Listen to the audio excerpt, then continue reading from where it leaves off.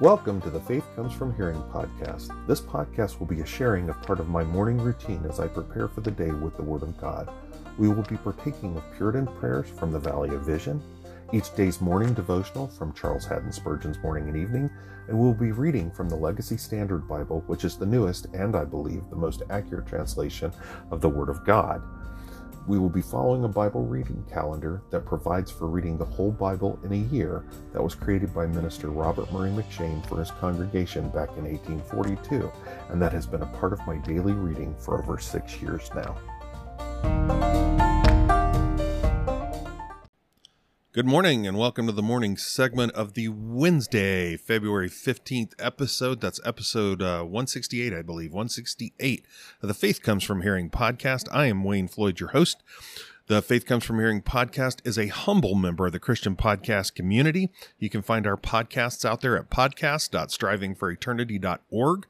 You can actually finally find me out there. It's taken them a little bit. I don't say that in complaint. I know how busy they are, but you can actually go find all my episodes out there as well in their archives. And so my stuff is going to be published out there daily as well now. So, and I would definitely recommend, please go out there. There are so many great podcasts out there. I believe it's over 40. I think it's pushing for 50 different podcasts out there, covering the realm of Christian thought, and it's just, and Christian living, apologetics, Christian theology. I mean, you name it. Shoot, there's even one out there on podcasting. So, definitely worth your time. It's definitely good content. Like I told you, like I've said before, I've got 4 different ones out there that I listen to right now, from my brothers. But there are brothers and sisters out there in Christ that are just doing such good work, and I would definitely recommend you go out there. And honestly, you find somebody out there you want to listen to other than me, I'm okay with that. I would totally understand that, so I won't take any offense at that in any way, shape, or form. Not that I would know, but really, it's great content out there. I want to remind you about the final link in the show notes. Sorry, I went blank there for a minute. The final link in our show notes, that is for the Vail Valley Baptist Church Give, Send, Go campaign. We are striving to rapidly get our mortgage paid off so that we can commence work on establishing a Christian classic education based school to provide an alternative within our community for the parents and grandparents in the area for educating their children and feeling like they can send their children to a trustworthy place, a place where they feel safe sending their kids. So we're looking to try to develop that. So, again, click that link, go read about it. It's a much better description than I've just given you. Then we would ask 3 things of you. We would ask you to pray for us. We would ask you to prayerfully consider giving. And we would ask you to pass the link on to other people so that they can do the same thing. All right.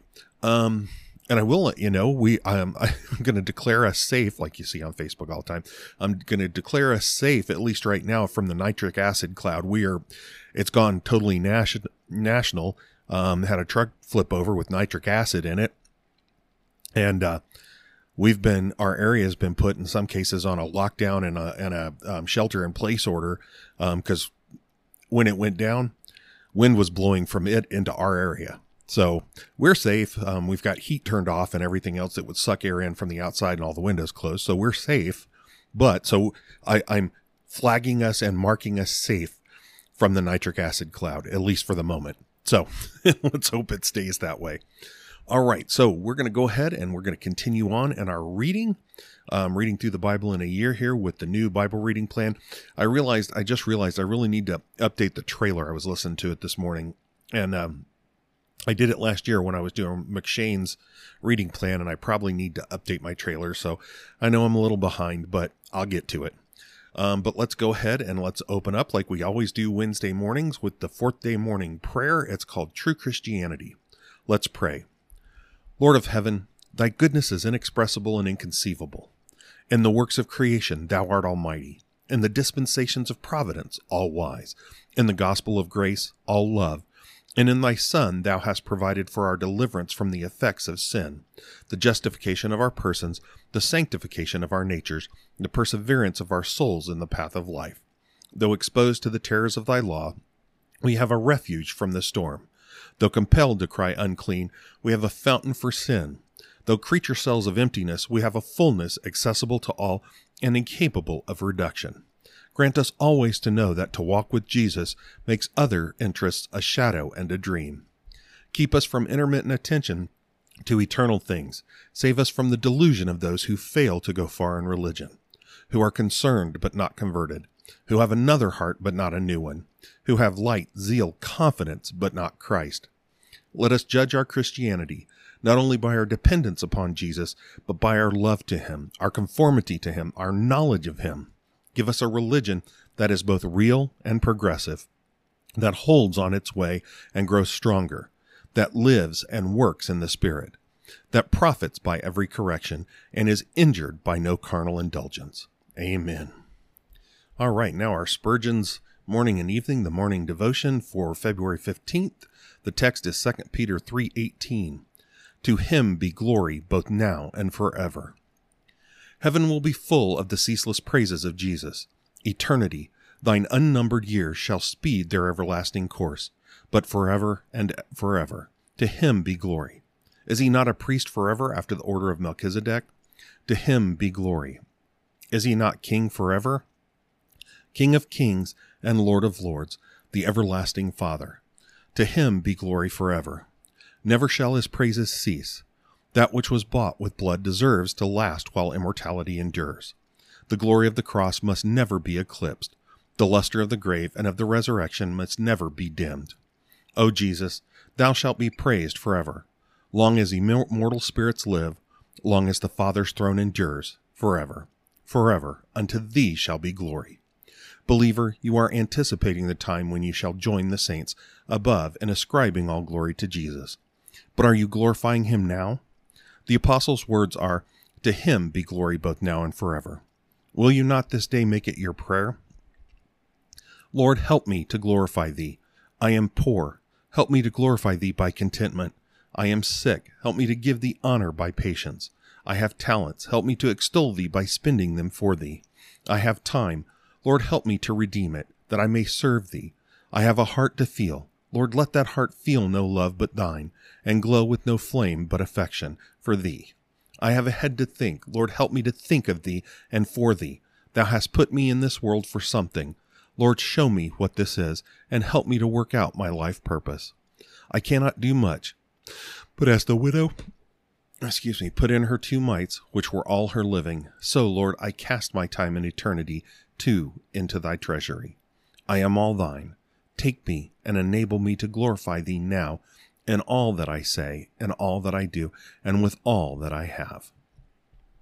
All right.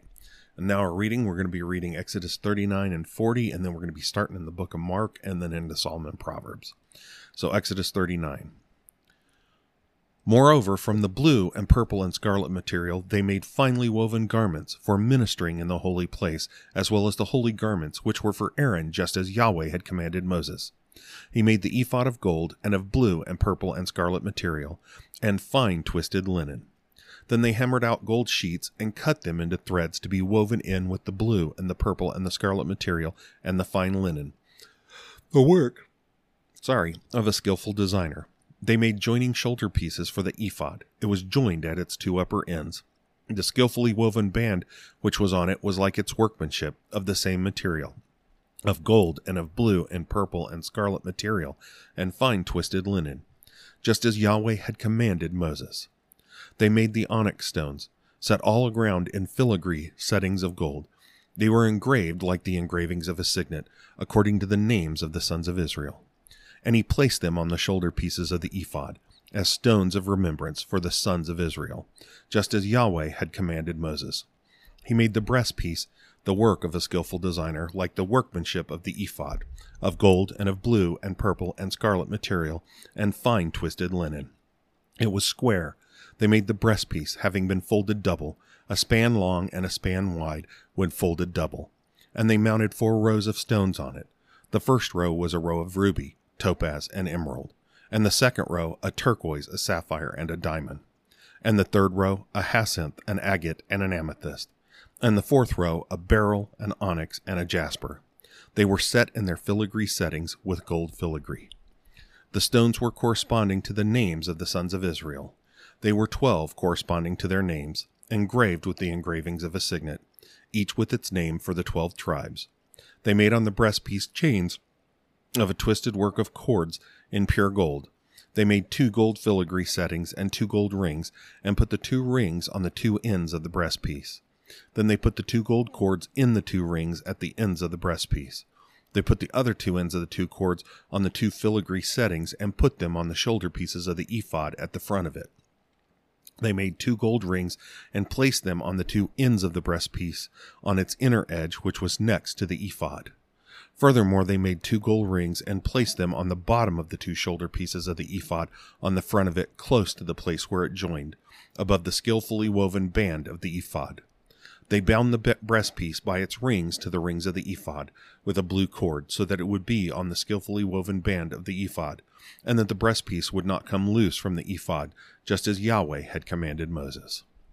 Then he made the robe of the ephod of woven work entirely of blue, and the opening of the robe was at the top in the center, as the opening of a coat of mail, with a binding all around its opening, so that it would not be torn. They made pomegranates of blue and purple and scarlet material, and twisted linen on the hem of the robe. They also made bells of pure gold, and put the bells between the pomegranates all around on the hem of the robe, alternating a bell and a pomegranate all around on the hem of the robe, for the ministry, just as Yahweh had commanded Moses. They made the tunics of finely woven linen for Aaron and his sons, and the turban of fine linen, and the headdresses of the caps of fine linen, and the linen undergarments of fine twisted linen, and the sash of fine twisted linen, and blue and purple and scarlet material, the work of the weaver, just as Yahweh had commanded Moses. They made the plate of the holy crown of pure gold, and wrote upon it with engraved writings as found on a signet, holy to Yahweh. They fastened a blue cord to it, to fasten it on the turban above, just as Yahweh had commanded Moses. Thus all the service of constructing the tabernacle of the tabernacle of the tent of meeting was completed. And the sons of Israel did according to all that Yahweh had commanded Moses. So they did.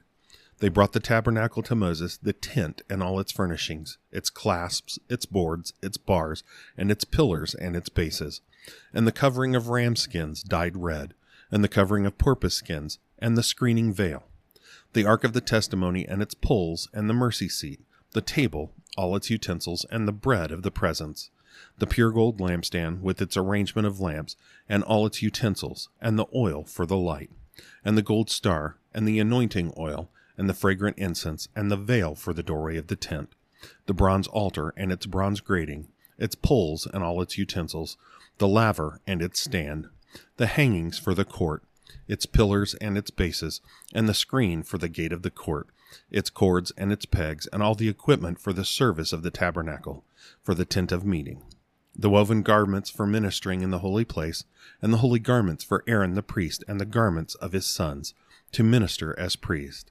Thus according to all that Yahweh had commanded Moses, so the sons of Israel did in all their service.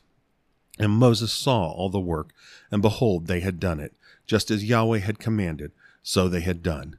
Then Moses blessed them. Exodus 40.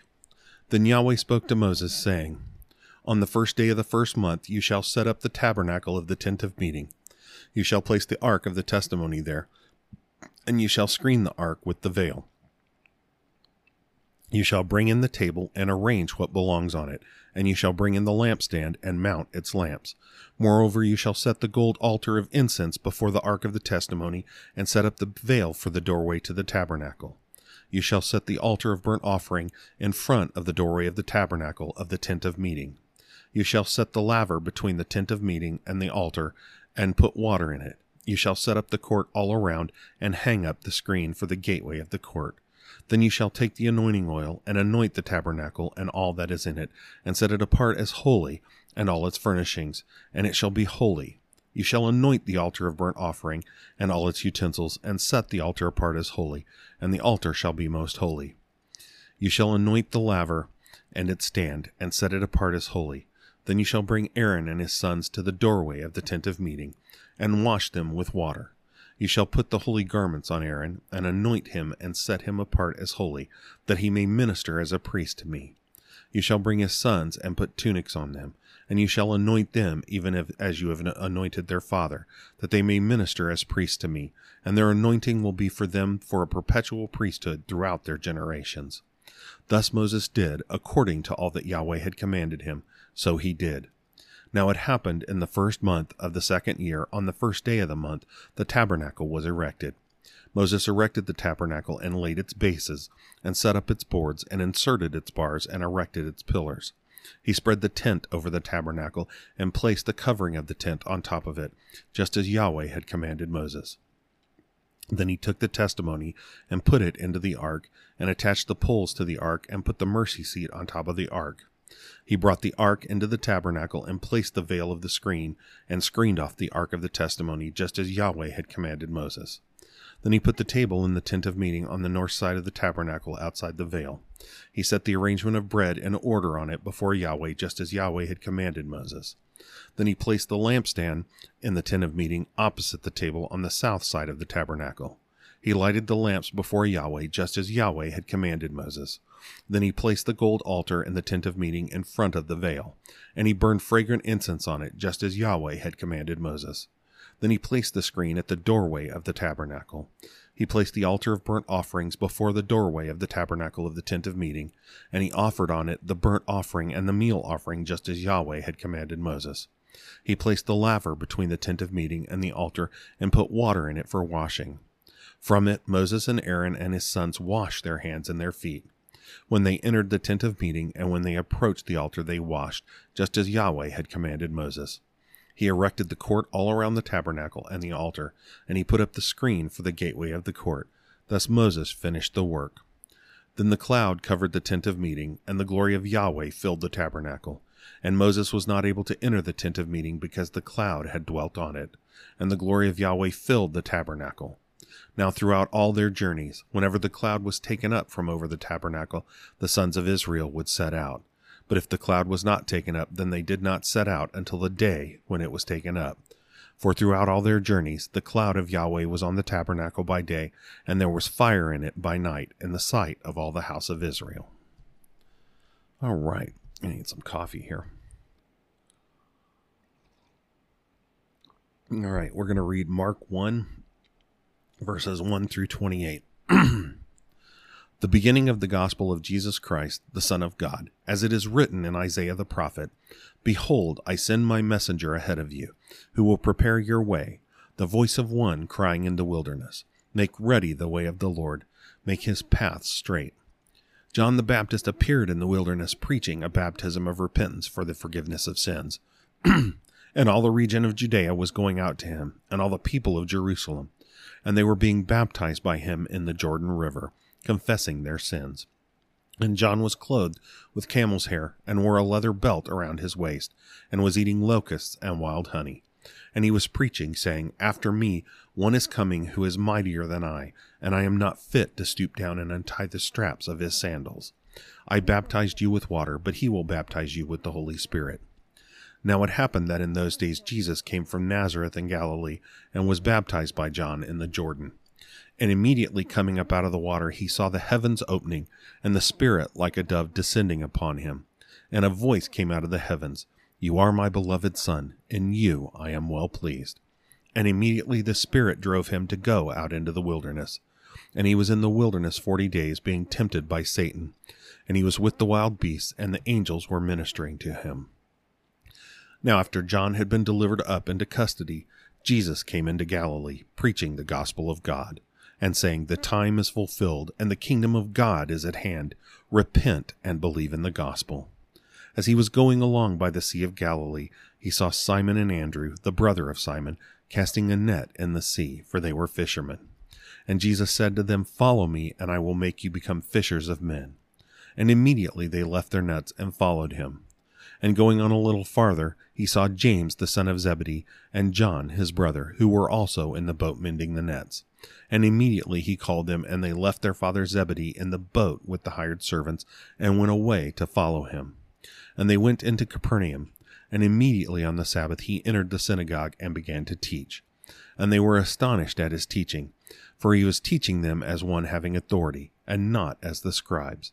And immediately there was a man in their synagogue with an unclean spirit, and he cried out, saying, What do we have to do with you, Jesus the Nazarene?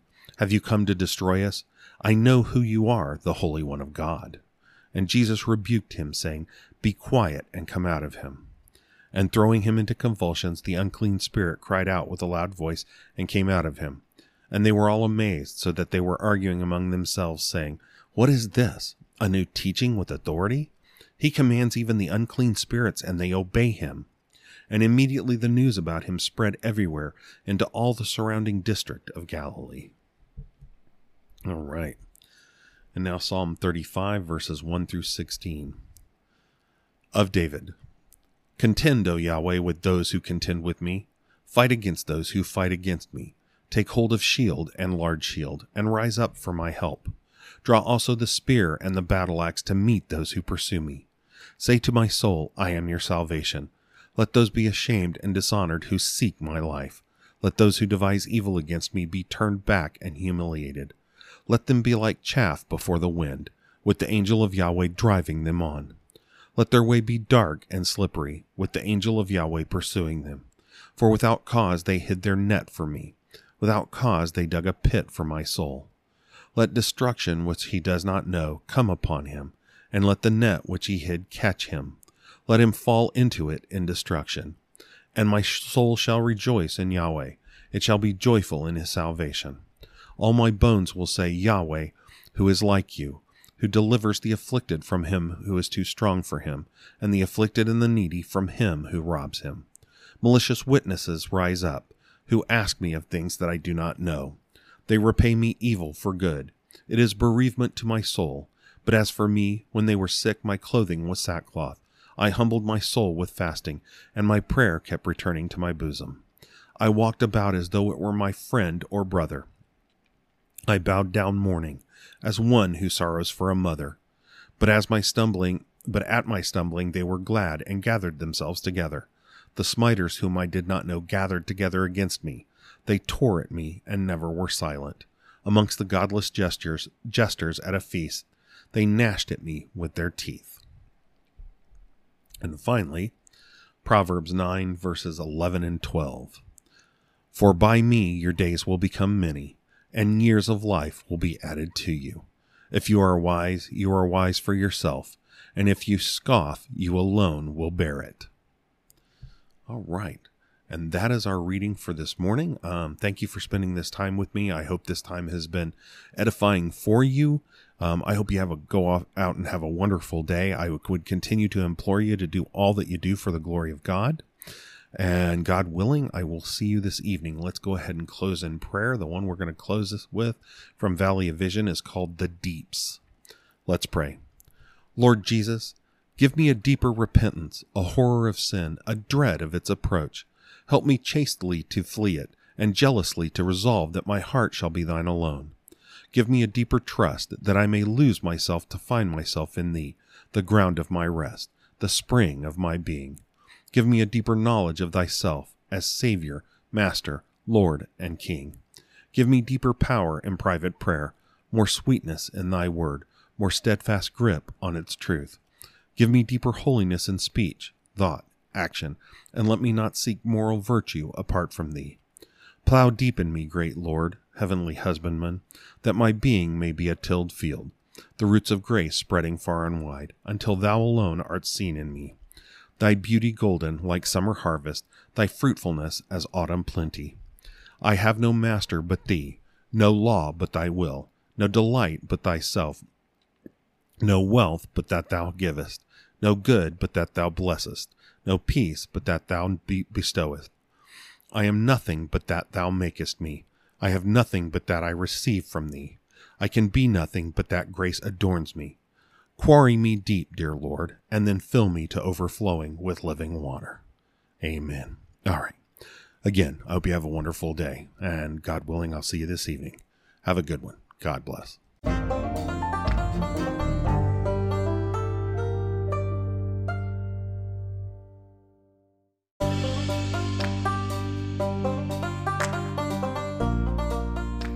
Welcome to the evening segment of the Faith Comes From Hearing podcast. Good evening and welcome to the evening segment of the Wednesday, February 15th episode of the Faith Comes From Hearing podcast. That's episode 168. I continue to be Wayne Floyd, your host. Again, the Faith Comes From Hearing podcast is a humble member of the Christian podcast community. You can go find our podcasts over at podcasts, that's with an S, .strivingforeternity.org, and I would definitely recommend you do so. We are going to continue on in our study in the Gospel of John today. Let's see, I've told you everything else I usually need to do in the morning segment. I think I'm going to stop duplicating that. But I thank you for coming along with me for the time this evening. I would pray that this time is edifying for you and that you and I both are fed by the Word of God. All right, so let's go ahead and we're going to go ahead and open up with a prayer from Valley of Vision. This one is called Kept by God. Let's pray.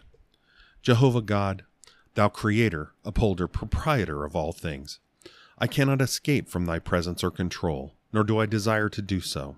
My privilege is to be under the agency of omnipotence, righteousness, wisdom, patience, mercy, grace. Thou art love with more than parental affection. I admire thy heart, adore thy wisdom, stand in awe of thy power, abase myself before thy purity. It is this discovery of thy goodness alone that can banish my fear. Allure me into thy presence. Help me to bewail and confess my sins. When I review my past guilt and am conscious of my present unworthiness, I tremble to come to thee. I whose foundation is in the dust. I who have condemned thy goodness, defied thy power, trampled upon thy love, rendered myself worthy of eternal death. But my recovery cannot spring from any cause in me. I can destroy, but cannot save myself. Yet thou hast laid help on one that is mighty.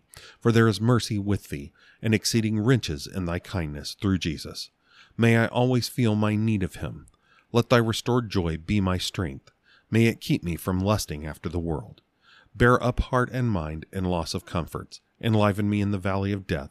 Work in me the image of the heavenly, and give me to enjoy the first fruits of spirituality, such as angels and departed saints know. Amen. All right, now our evening devotion from Spurgeon's Morning and Evening for November 15th. The text is Psalm 45:8, whereby they have made thee glad. And who are thus privileged to make the Savior glad? His church, his people, but is it possible? He makes us glad, but how can we make him glad?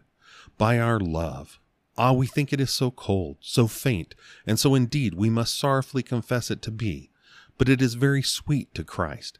Hear his own eulogy of that love in the golden canticle. How fair is thy love, my sister, my spouse! How much better is thy love than wine! See, loving heart, how he delights in you! When you lean your head on his bosom, you not only receive, but you give him joy. When you gaze with love upon his all-glorious face, you not only obtain comfort, but impart delight. Our praise, too, gives him joy, not the song of the lips alone, but the melody of the heart's deep gratitude. Our gifts, too, are very pleasant to him. He loves to see us lay our time, our talents, our substance upon the altar, not for the value of what we give, but for the sake of the motive from which the gift springs. To him the lowly offerings of his saints are more acceptable than the thousands of gold and silver. Holiness is like frankincense and myrrh to him. Forgive your enemy, and you make Christ glad. Distribute of your substance to the poor, and he rejoices.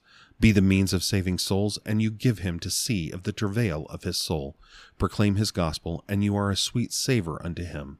Go among the ignorant and lift up the cross, and you have given him honor. It is in your power even now to break the alabaster box and pour the precious oil of joy upon his head, as did the woman of old, whose memorial is to this day set forth wherever the gospel is preached. Will you be backward then? Will you not perfume your beloved Lord with the myrrh and aloes and cassia of your heart's praise? Yes, ye ivory palaces, ye shall hear the songs of the saints. All right. Well, we are continuing on in our study of John chapter 6.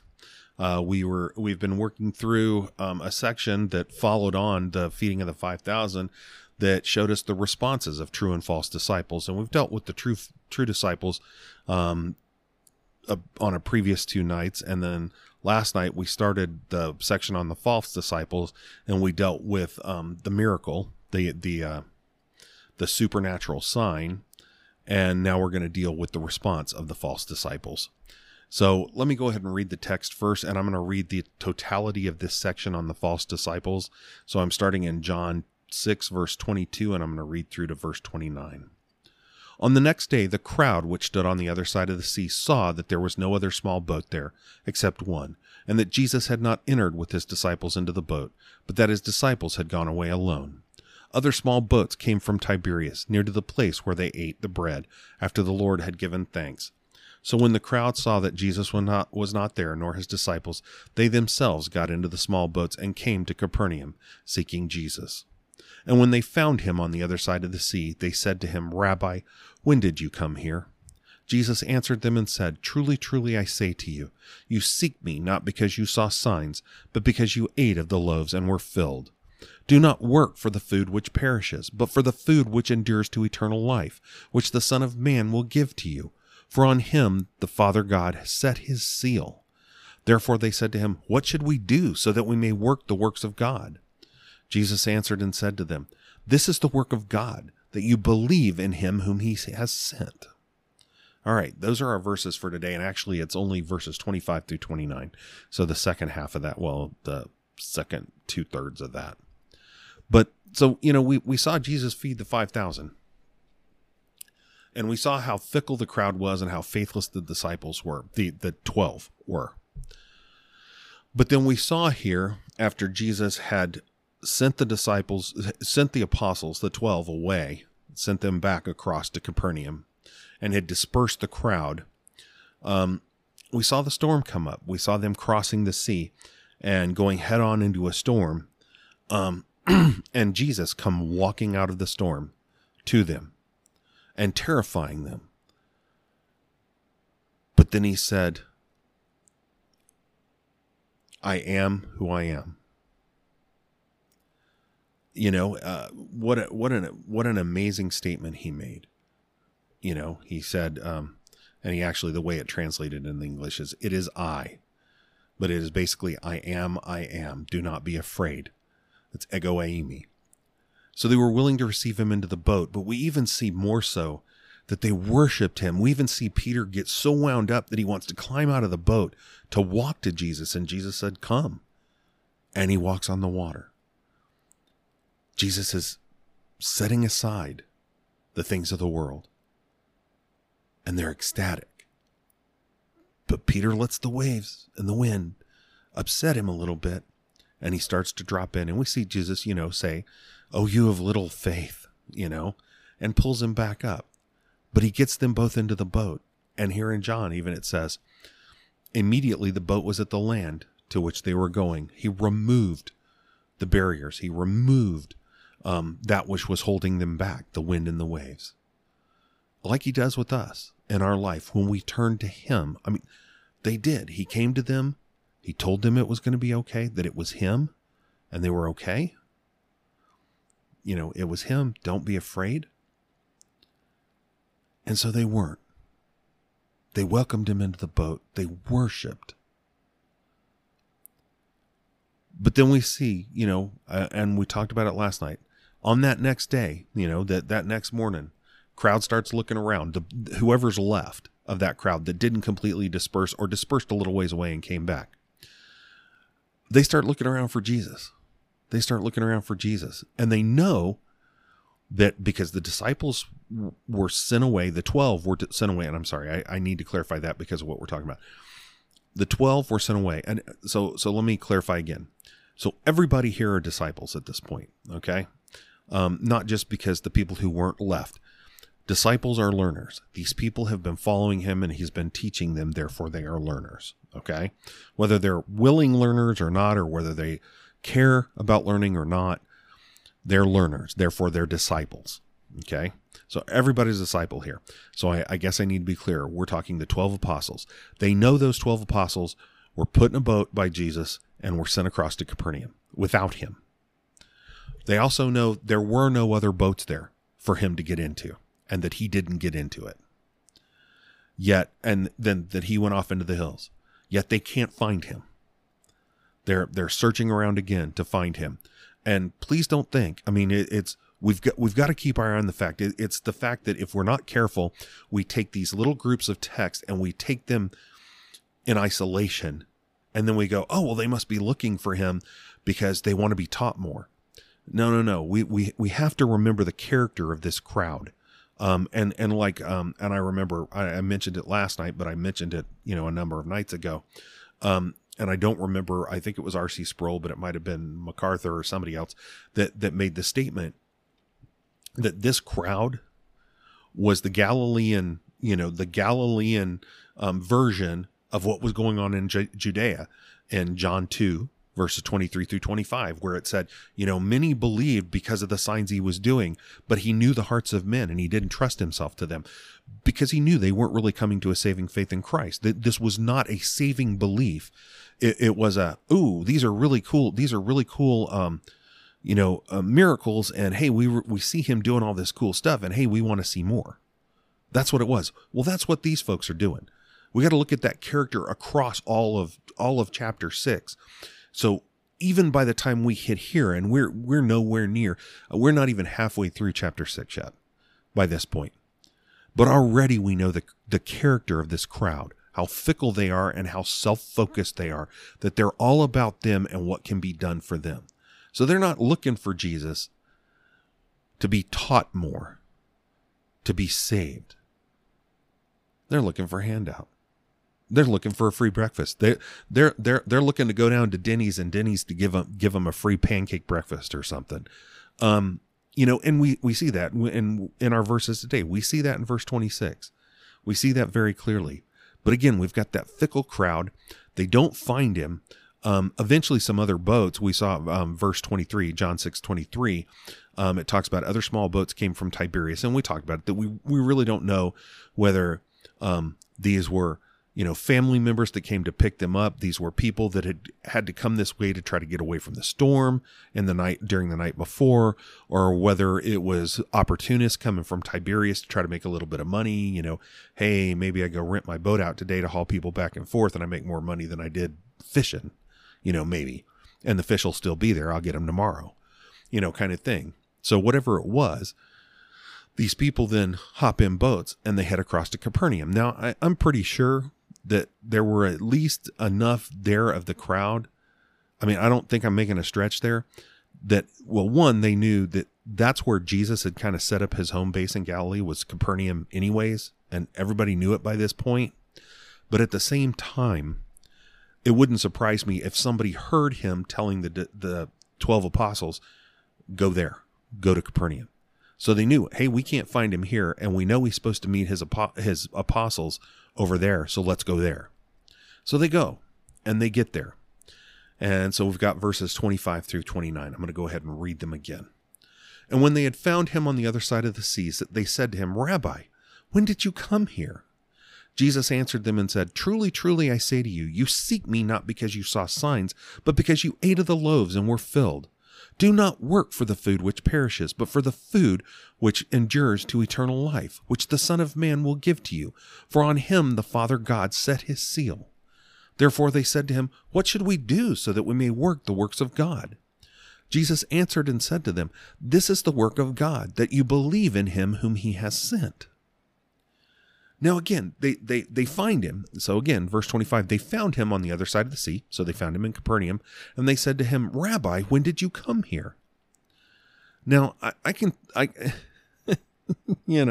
it's kind of an inane question. Obviously he got there before them. And the fact is, it should have been, light bulbs should have been going off. And don't get me wrong. I'm saying this to say that if you and I were there, we'd have been doing the same thing. But light bulbs should have been going off in their head is, okay, no boat for him. He couldn't have walked around the shore because we would have seen him, and we did not. Yet he's here before us, and he didn't get into any of the boats that we were in. So what actually happened here? But they don't ask that. When did you come here? Well, the fact is, it's kind of it's kind of an inane question at this point. you would hope they'd be coming and say, Master, please teach us more. Rabbi, please teach us more. But Jesus ignores their question. And I like the way he addressed this. And a number of the commentators that I looked at are like, notice he doesn't really answer their question. The fact is, they already, from the feeding of the 5,000, had tried to grab him and coronate him. We talked about the false coronation back then. Coronate him and make him king. Because he's the perfect nanny state at this point. I mean, not that he's going to be or wants to be, or that's his purpose to be, but they're thinking, dude, he can feed us and he can heal us. We're golden. We are good.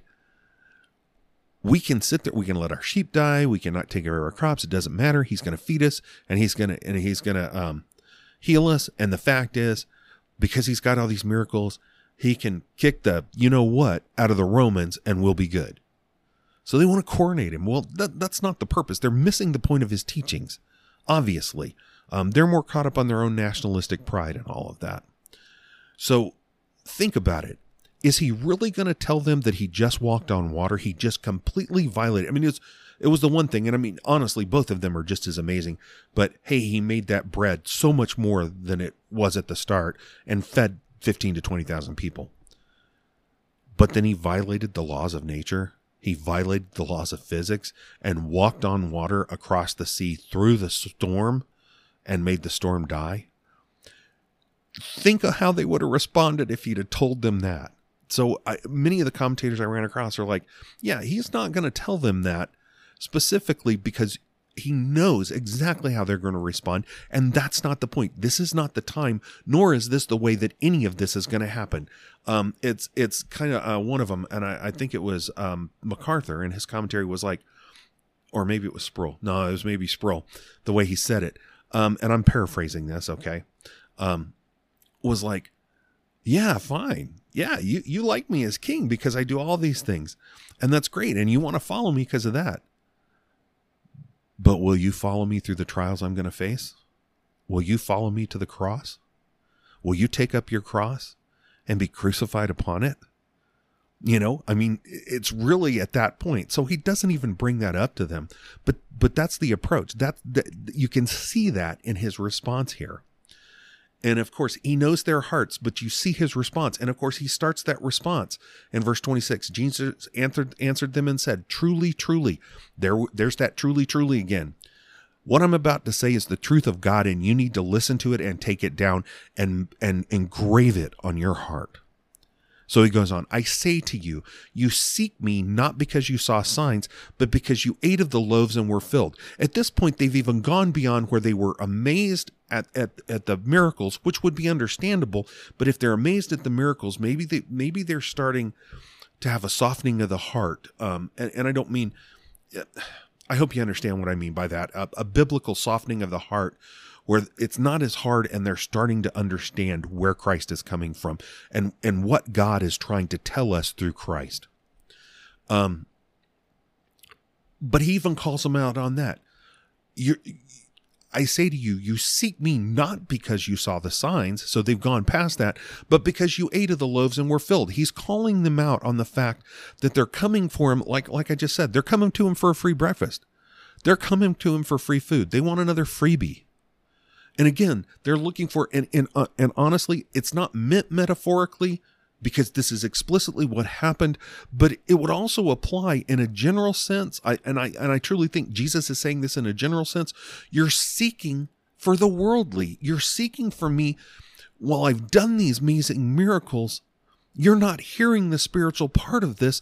You're so focused on filling your bellies. You're so focused on clothing your bodies. You're so focused on bringing yourself a life of ease. So again, like I said, they're looking for somebody to provide them a nanny state.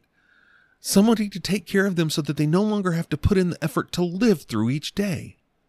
Leon Morris, and MacArthur quotes him in his commentary, made the statement, they were moved not by full hearts, but by full bellies. And that epitomizes it in a single statement.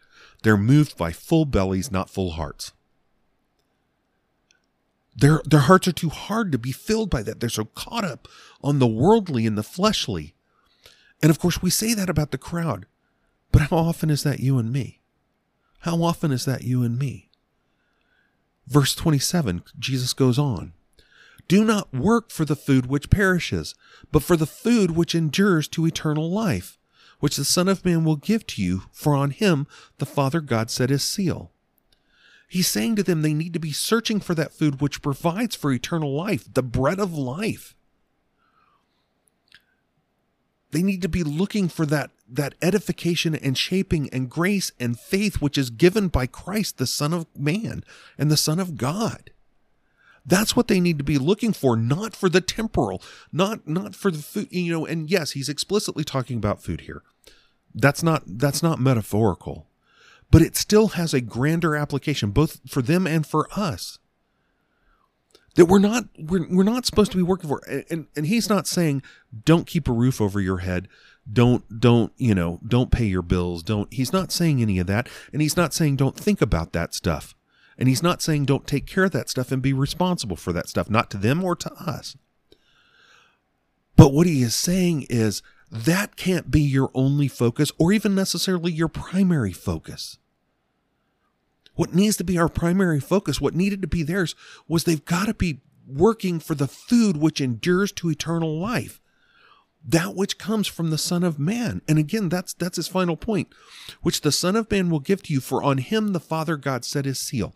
God had given, he's making clear, God has given him the authority, for the Son of Man to give the spiritual food that, as John MacArthur says, satisfies the hunger for righteousness.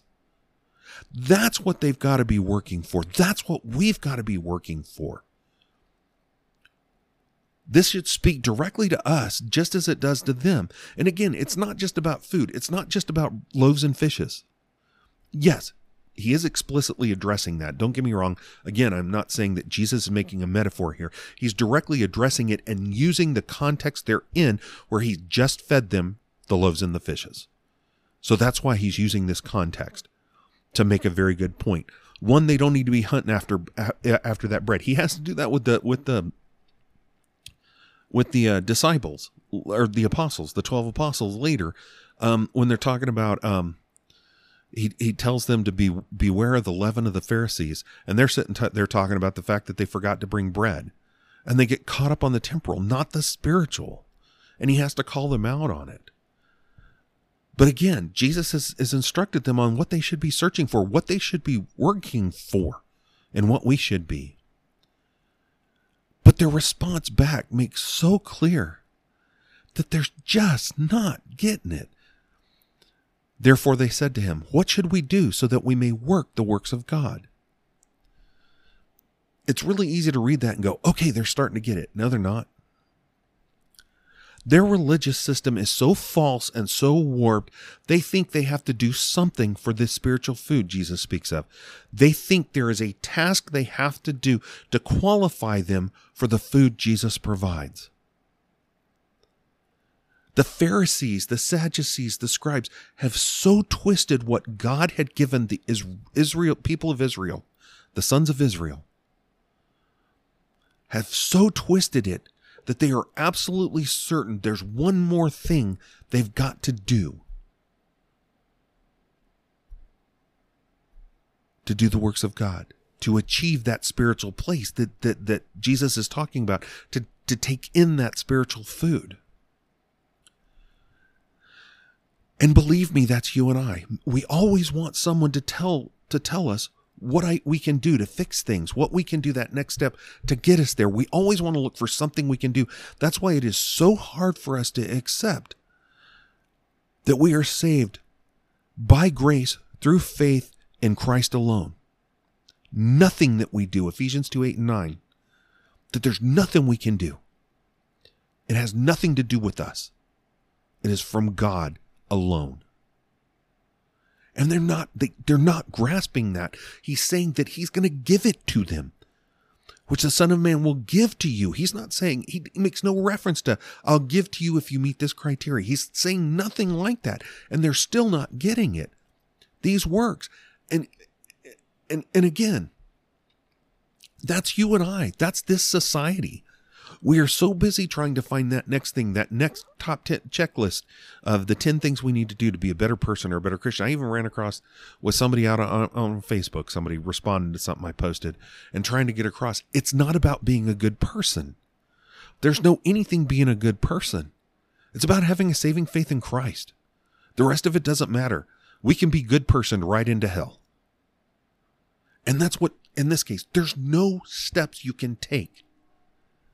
The Son of Man will give it to you. So Jesus answers them in verse 29. Jesus answered and said to them, "This is the work of God, that you believe in him whom he has sent." Now he refers to it as a work of God because he's addressing it the way they were addressing it. But he states clearly that you believe in him whom he has sent. Again, our salvation is by grace alone, through faith alone, and Christ alone. It's not through any works that we can do. It's a gift of God. Jesus is laying out that clearly in this verse. He's telling them to believe in him, to believe in Jesus Christ, to believe in the Son of God, to believe in the Son of Man. That's all that's required. That's all that's required. And if they do it, honestly, it's not going to be them that's doing it. It's going to be the Holy Spirit working in them and giving them a heart of flesh and regenerating them and giving them the ability to believe. And that's what he's telling them there. Again, it makes me think of the rich young ruler who came and, what do I need to do to get in the kingdom of heaven? And he runs down the list and he goes, well, I've done this, that. Okay, I've done all those. What more? Sell all your goods. Well, can't do it. But he was looking for that one more thing. He wasn't understanding that it was all from God. And that's not the only time. There's another time when one of the other Pharisees kind of does the same kind of thing. What needed to be done? We always want to do that. And I'm sorry, I'm going to upset people. The Catholic faith is like that. With all of its ordinances. All of the things you have to do to earn your way, at least into purgatory, before you may get a chance to go to heaven. All of that false. Honestly, but they so badly want to put you back under the law. I'm sorry, the Hebrew Roots movement that has sprung up claiming to be Christian, that wants to put you back under the Mosaic covenant. The Mormon Church that wants you back under works. Islam wants to put you back under works. Jesus Christ freed us of those works. Jesus Christ satisfied the Mosaic covenant. There are no more works.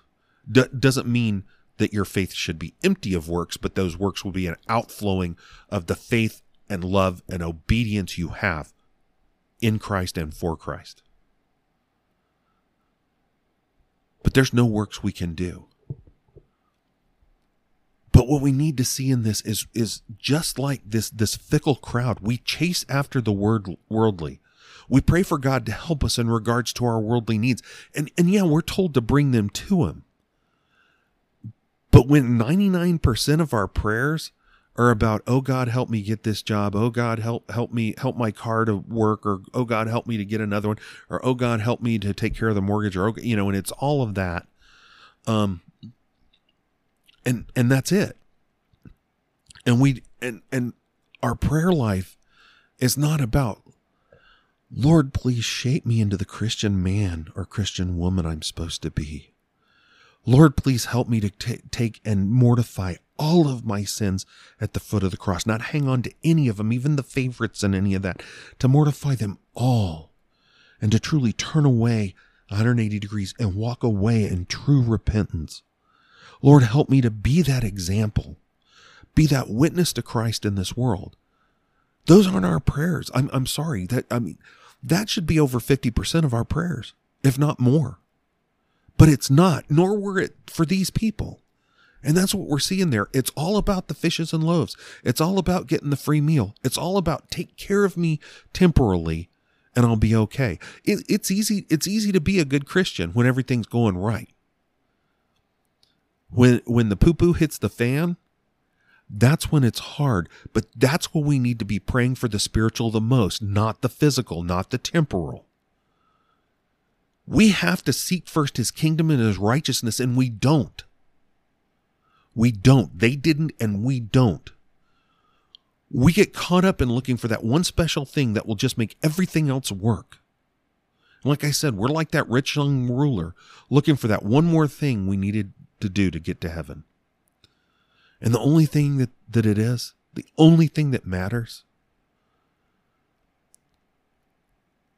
is that we believe that Jesus is the Christ, the Son of God. And as John 20:31 says, so that in believing we would have life in his name. And that comes through the work of the Holy Spirit as directed by God and provided for by the death and resurrection of Christ. It has nothing to do with us. Even the ability to believe is given to us. And that's what the Son of Man was saying here, when he said, which the Son of Man will give to you, for on him the Father God set his seal. And then he finished up there, this is the work of God, that you believe in him whom he has sent. Do you believe in him? Do you truly believe in him? If not, it's urgent. It is urgent. We don't know whether we have the next day or not. We really don't, especially in the world we're in right now. We don't know whether we have the next day or not. And your salvation is critical. So I would beg you to hit your knees and to beg for forgiveness. And beg God to send the Holy Spirit to do a mighty, mighty work in you. All right. We're going to go ahead and close out this evening with our fourth day evening prayer like we usually do. It's called God All-Sufficient. Let's pray. King of glory, divine majesty, every perfection adorns thy nature and sustains thy throne. The heavens and earth are thine.